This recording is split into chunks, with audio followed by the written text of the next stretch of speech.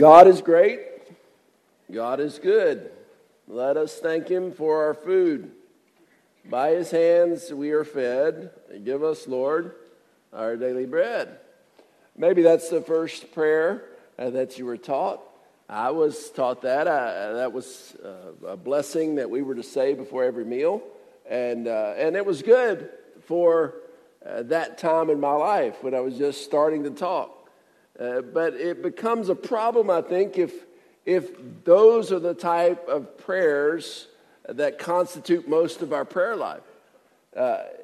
We're supposed to grow beyond that, you see. The problem, I think, with repetition, with memorized prayers is we learn to say them without really thinking about them or being engaged in them. We don't understand it's a communication we're having between us and God, and we don't understand that it's an interactive experience. We hear from God as well as we share with him. We don't realize that, especially when things get tough, prayer is our greatest weapon. I think it is important for us to move beyond that starting point of repetitious, memorized prayers. You see, the theology in this prayer is great. God is great. And God is good, and we need to thank him for our food, for what he provides for us physically and spiritually. But we so often say that prayer without really thinking about what it means. We need to wrestle with this, especially in the times we live in. We are in a spiritual battle. And for that battle, we need the best weapons we can have. We need the most up-to-date weapons we can have. We need the most advanced weapons we could have. You would not go into an aerial dogfight flying a World War I era airplane against a supersonic jet. You would lose quickly. You would not take a muzzle loader into battle with someone equipped with an automatic weapon like today's military have. You need to grow beyond that. And I think that's Paul's point in 2 Thessalonians 3, 1 through 5. He prays for the Thessalonian Christians and asks them to pray for him. He's teaching some concepts. He's teaching some prayer requests to pray in times of trouble. He's teaching them how to pray, particularly in trouble. Now, I don't have time to teach you everything about how to pray today, but I do want us to focus in on the things we should ask God for in our prayer lives when we're in difficult times. It is a challenge as we live in a culture that's increasingly hostile to Christianity. It's a challenge to be strong. It's a challenge to be faithful. But God, I believe, wants us to begin that battle, to continue that battle by being faithful in prayer. So, let's look at it together. 5 prayer requests in times of trouble. The first thing he says to pray for is effective communication. I could also say to pray for effective evangelism, to pray for effective communication of the gospel around you. Listen, all of us have people in our lives that have used their freedom not to become Christians yet. They've used their freedom not to make a decision for Christ yet. Maybe it's somebody in your family. Maybe it's somebody in your workplace. Maybe it's somebody in your neighborhood. One of the best things you can do is to pray for that person consistently, fervently, that they might know the Lord. We also are to pray for worldwide evangelism. That's why we support missionaries here in other countries. Friends, it's not enough just to, I think, send them our money. We need to be engaged in prayerfully supporting, undergirding those efforts, praying for folks to hear the message, praying for folks to repent and confess, praying for folks to understand life best lived is a life lived for God. So this prayer is for evangelism. It needs to be a part of what we're doing. Verse 1 says, "As for other matters, brothers and sisters, pray for us that the message of the Lord may spread rapidly and be honored, just as it was with you." Where did Paul get that from? You remember, if you look in Acts chapter 17, verses 5 through 9, that Paul and Silas started the church in Thessalonica by going to the synagogue to preach about Jesus. But then they roused up some folks who were threatened, some Jewish folks whose way of life, who their claim of religious superiority in the area was threatened, and so they gathered up a mob and they ran Paul and Silas out of town. They tried to keep them from spreading the message there in Thessalonica. So Paul says, pray for this effective evangelism. Pray for us to be effective. Pray for yourselves to do the right thing to those people around you that they might be won for Christ. I wonder today, how much do we care about the salvation of others? See, I think we care at some level, but we have to care deeply. College group was doing mission work in a foreign city. They one day went to the slums in that city, and one of the students, seeing a little girl playing in the dirt, asked their leader, why doesn't her mother clean her up? This girl was just covered head to toe in dirt. Madam, he replied, that girl's mother probably loves her, but she doesn't hate dirt. You hate dirt, but you don't love her enough to go down there and clean her up.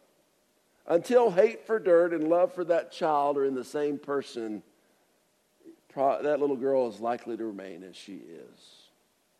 It's profound. Just substitute sin for dirt.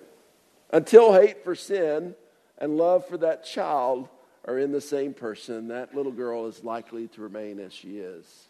Until hate for what sin does to a person and love for that person, that gives me a sense of urgency for those who are bereft, those who are greatly harmed and challenged by the sin in their lives, to pray for them, to pray for myself, or to pray for others to reach them with the gospel. We pray for effective communication. Secondly, in times of trouble, we're to pray for speedy deliverance. Speedy deliverance. This is in verse 2. And pray that we may be delivered from wicked and evil people, for not everyone has faith. Paul knew this. The Thessalonians knew this. Wicked people that were enemies against the gospel, had run Paul and Silas out of town. Wickedness and evil comes in all kinds. Cash, check, or charge, the cashier asked after folding items for a woman that she wished to purchase, and placed them in the bag. As she fumbled for her wallet, the cashier noticed a remote control for a television set in her purse. So, he asked with a wry grin, do you always carry your TV remote? No, she replied, but my husband refused to come shopping with me. So I figured this was the most legal evil thing I could do to get back at him. In the first service, Beth was here, my wife, I said, don't get any ideas. That's not really evil. But I'll tell you this, if you choose to live for Christ, it will cause you trouble. It will cause you trouble at work, maybe even cause you to lose your job. It will cause you trouble in the form of people calling you names or saying bad things about you. It may cause you distance in a relationship with somebody in your family or with somebody who was your friend. It is important for us to pray for that deliverance and that protection. It's important for us, even as we boldly live out our faith, to pray that we might be protected, that we might be delivered from that persecution. 2003, a young lady ran for Miss America. She was in that pageant, having won Miss Illinois. Her name is Erica Harold, University of Illinois graduate. Went on to Harvard Law School. Erica Harold ran on a platform of sexual abstinence. That is, she advocated, because of her strong Christian faith, she advocated that men and women wait until they were married to be sexually related or sexually involved. And she was not ashamed, even though it caused her great consternation with the people she interviewed with. In fact, after one interview where she strongly suggested and said that she believed in Jesus and lived her life to please him, one lady said to her, if you keep saying things like that, answering questions like that, you will never be Miss America. She said, I don't care. because these people are not my ultimate judge. Well, she actually won Miss America. And she went to different schools to make public appearances. Even though adults seemed to react against her Christian faith, many of them, the young people loved her. They loved that she was not afraid to say what she truly believed. She went to one public high school, and in this public high school, she was to close her program by singing after she gave a talk. And as she wound up the talk, she asked the group, would you like to hear me sing the operatic aria that I sang in the competition, or would you like me to sing Amazing Grace? Now, this is a public high school. And the group overwhelmingly said, by show of applause, they wanted her to sing Amazing Grace. She sang Amazing Grace. As she finished, the whole group rose and gave her a standing ovation. She was delivered by God. She was taken care of by God despite living out front for her faith. So it is that we should pray for that same kind of boldness, that same kind of deliverance, that same kind of protection from God, both for ourselves and those around us. The third thing to request from God in your prayers when you're in times of trouble is growing confidence. Growing confidence. See how this is all related? Verses 3 and 4 say, but the Lord is faithful, and he will strengthen you and protect you from the evil one. Where does that strength to be different come from? Where does that strength to boldly live in a different way come from? It comes from the Lord. The Lord is faithful, and he will protect you. The Bible tells us that greater is he who is in us than greater than he that is he who is in the world. That is greater than the enemy. When we have confidence in the Lord that you are doing and will continue to do the things we command, we have growing confidence in you. That also works in a person. As you learn to most want to please God, as you learn to love God first, as you learn to love others first, then you change.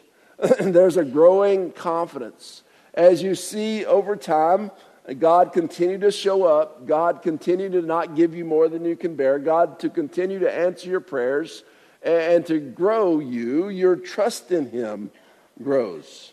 That's the process God wants in us. And it's what I say to you would be hard to build up in a life if all of our prayers are just memorized repetition. It is by daily living, daily struggle, daily trusting in God, we develop that kind of confidence. We develop that kind of strength. Josiah Perkins was celebrating his 100th birthday. When a reporter called and interviewed him, do you think you'll live another 100 years? The reporter asked. Don't see why I shouldn't, Josiah replied. I'm a heap stronger than I was 100 years ago today. Now, he's not talking about physical strength. And I don't think he'd live 100 years. You know, I'm just wanting to make it about 80, and then I'm ready to check out. He's talking about spiritual strength. He's talking about because he has developed and worked on his relationship with the Lord, that he is stronger in what really matters, a lot stronger than he was when he was born. So it is that as you learn to pray and to grow in your relationship with God, you too can spiritually grow in what really matters. Your confidence will grow in the way that you live your life, in the way that you live and love and laugh in your life. Fourthly, we request unquenchable love. Unquenchable love. This is in verse 5. May the Lord direct your hearts into God's love and Christ's perseverance. Direct your hearts into God's love. Now, certainly we need God's love in times of trouble, but also I think he's talking about something else. I think he's saying, he's directly coming against what is our tendency. Our tendency is, when we're in a time of trouble, is to dwell on whatever's going on with us. If you're sick, your tendency is to just, you can't almost think about anything else but how sick you are. My dad used to say to us If all you do is think about how sick you are, you're probably going to be sicker. But instead, I think he's saying, think about instead your love for God. Think about your love for others. Don't just dwell in that place of trouble, of trial. You have trouble financially. You have trouble with a relationship. It is very tempting to be consumed by that trouble. But instead, I think he's saying, understand how much I love you. God's saying that. How much God love you. Understand how much you going to love others will pull you out of that funk. So not only we receive that love from God, we also then, as we pray, are directed to express that love to others. That kind of unquenchable love keeps us from dwelling in those dark places, keeps us from dwelling in those depressed places. Fifth, we're to request in our prayers cheerful perseverance. Cheerful perseverance. Now, those two might not seem like they go together. Let's look at it. May the Lord direct your hearts, this again, verse 5, into God's love and Christ's perseverance. How did Christ persevere? 1 Peter chapter 2 tells us, when they hurled their insults at him, he did not retaliate. When he suffered, he made no threats. Instead, he entrusted himself to him who judges justly. That is, Jesus was mostly concerned about pleasing God. He was mostly concerned about staying faithful to God. He was mostly concerned about being true to his calling. So he persevered. He hung in there. He stayed tough. But not only that, his attitude was different than often ours is when we persevere. Hebrews chapter 12, verse 2 is a favorite verse of mine. It says, fixing our eyes on Jesus, the pioneer and perfecter of our faith. For the joy set before him, he endured the cross, scorning its shame, and sat down at the right hand of the throne of God. For the joy set before him. That is, he approached it not just with great determination. He approached it not just determined to hold on. He approached it with joy. Kind of sounds like the first chapter of James, when it says, consider it joy, my brothers, when you face trials and troubles of many kinds. Not only are we to persevere, we're to persevere cheerfully. How do you do that? You persevere cheerfully because you understand first that you're walking in the footsteps. You're sharing in Christ's sufferings for his sake, which also means, like I told you last week, chapter 2, that you'll share in his glory as well. But even more, we're thinking about how ultimately our reward will be heaven. Ultimately, our reward will be being with other folks of like belief, of like faith in all of eternity. That's why we can consider, that's why we can be perseverant, that's why we can be cheerful even in the face of great pain, of great suffering, of great even death. Semper Fi is the motto of the Marine Corps. Always faithful. That should be our motto as Christians as well. Semper Fi, always faithful to the Lord. Always faithful to our calling. Always faithful to our family. Always faithful to our church. Always faithful to Jesus.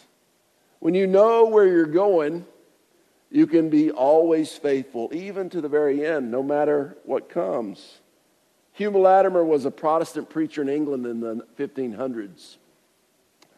When Queen Mary, who was known as Bloody Mary, came to the throne, she attempted to return England to the Catholic Church.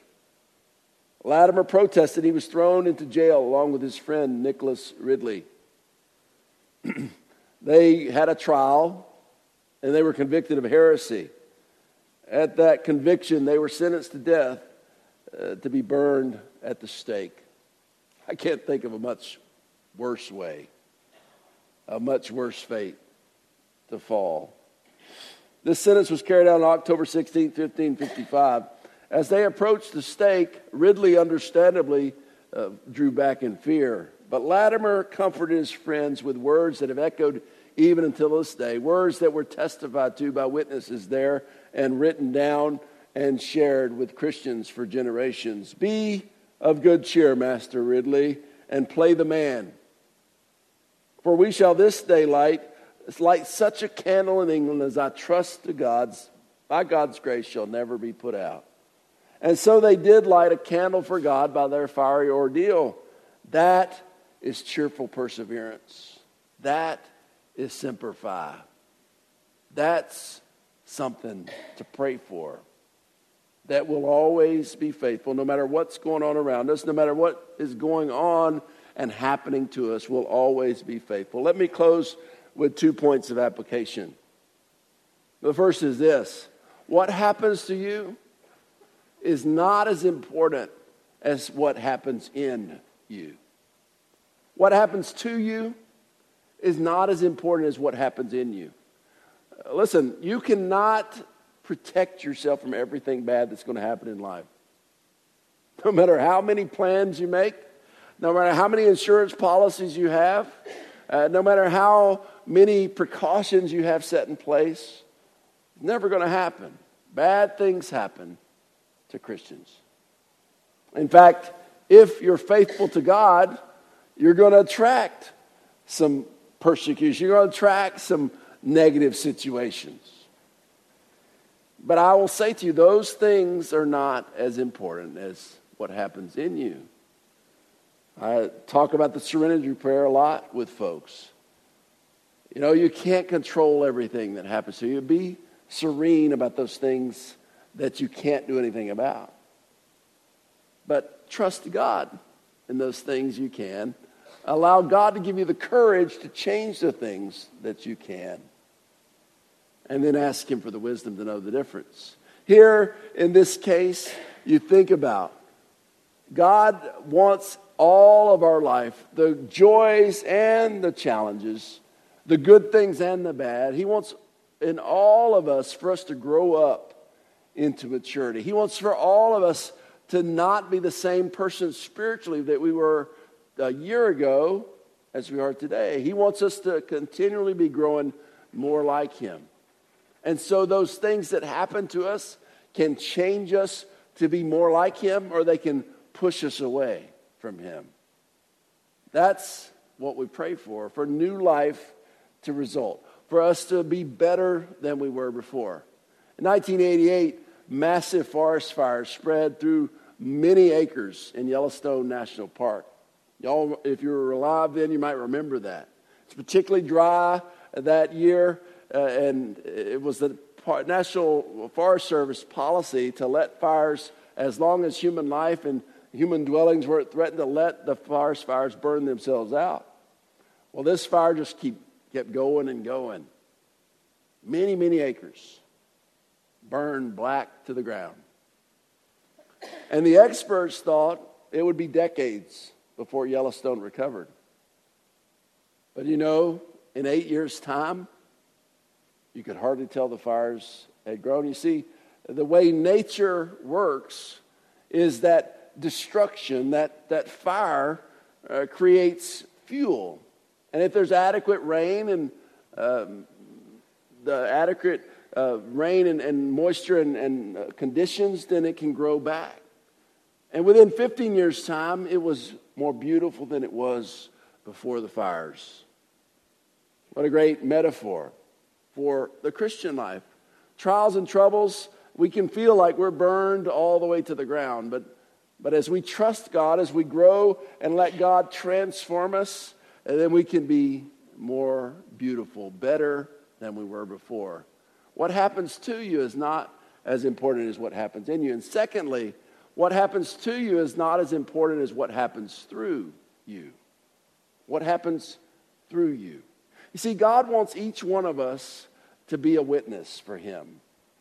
And particularly when we're going through tough times and people around us see us respond not with despair, not with desperation, as people see us prayerfully communicate with God, as they see us, they can't see our prayers, but they see the results of those prayers, how they change us, how they make us cheerful, even in the midst of great struggle, how they make us grateful and joyful, and then they are affected. They are changed by that. Each one of you have a great possibility to be a bigger influence than I ever could be, because those people might not ever come here. Edgar Guest wrote it this way: I'd rather see a sermon than hear one any day. I'd rather one should walk with me than merely tell the way. The eye's a better pupil and more willing than an ear.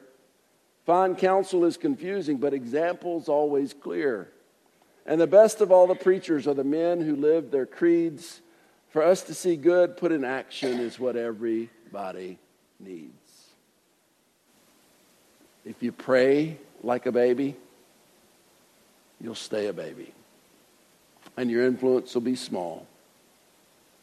But if you learn to pray like a young person, a teenager, and then adult, as you learn to share your life with God and He to share His counsel with you, then it changes a person from the inside out, and that person has a great influence on many around. That's what's possible for us. Now, I don't preach this to you to bring condemnation. I don't preach it to you to bring shame. But I do bring it to challenge you. We all need to pray unceasingly. We need to pray continuously, as the Scripture teaches us. And we need to grow in that prayer life. Father, as we think about today, the greatest weapon, your teaching on prayer, that we can be in constant communication with you. I pray that you have challenged us. I pray this day, Lord, that we would not wallow in shame or condemnation. In fact, we wouldn't even feel those things, but we would be determined to change. Help us to dedicate ourselves to sharing our life with you. Help us to communicate with you. Help us to listen to you. Help us to tell you what's going on with us. And especially help us to come to you in times of trouble, that you might help us through. I pray in Jesus' name. Amen. This ministry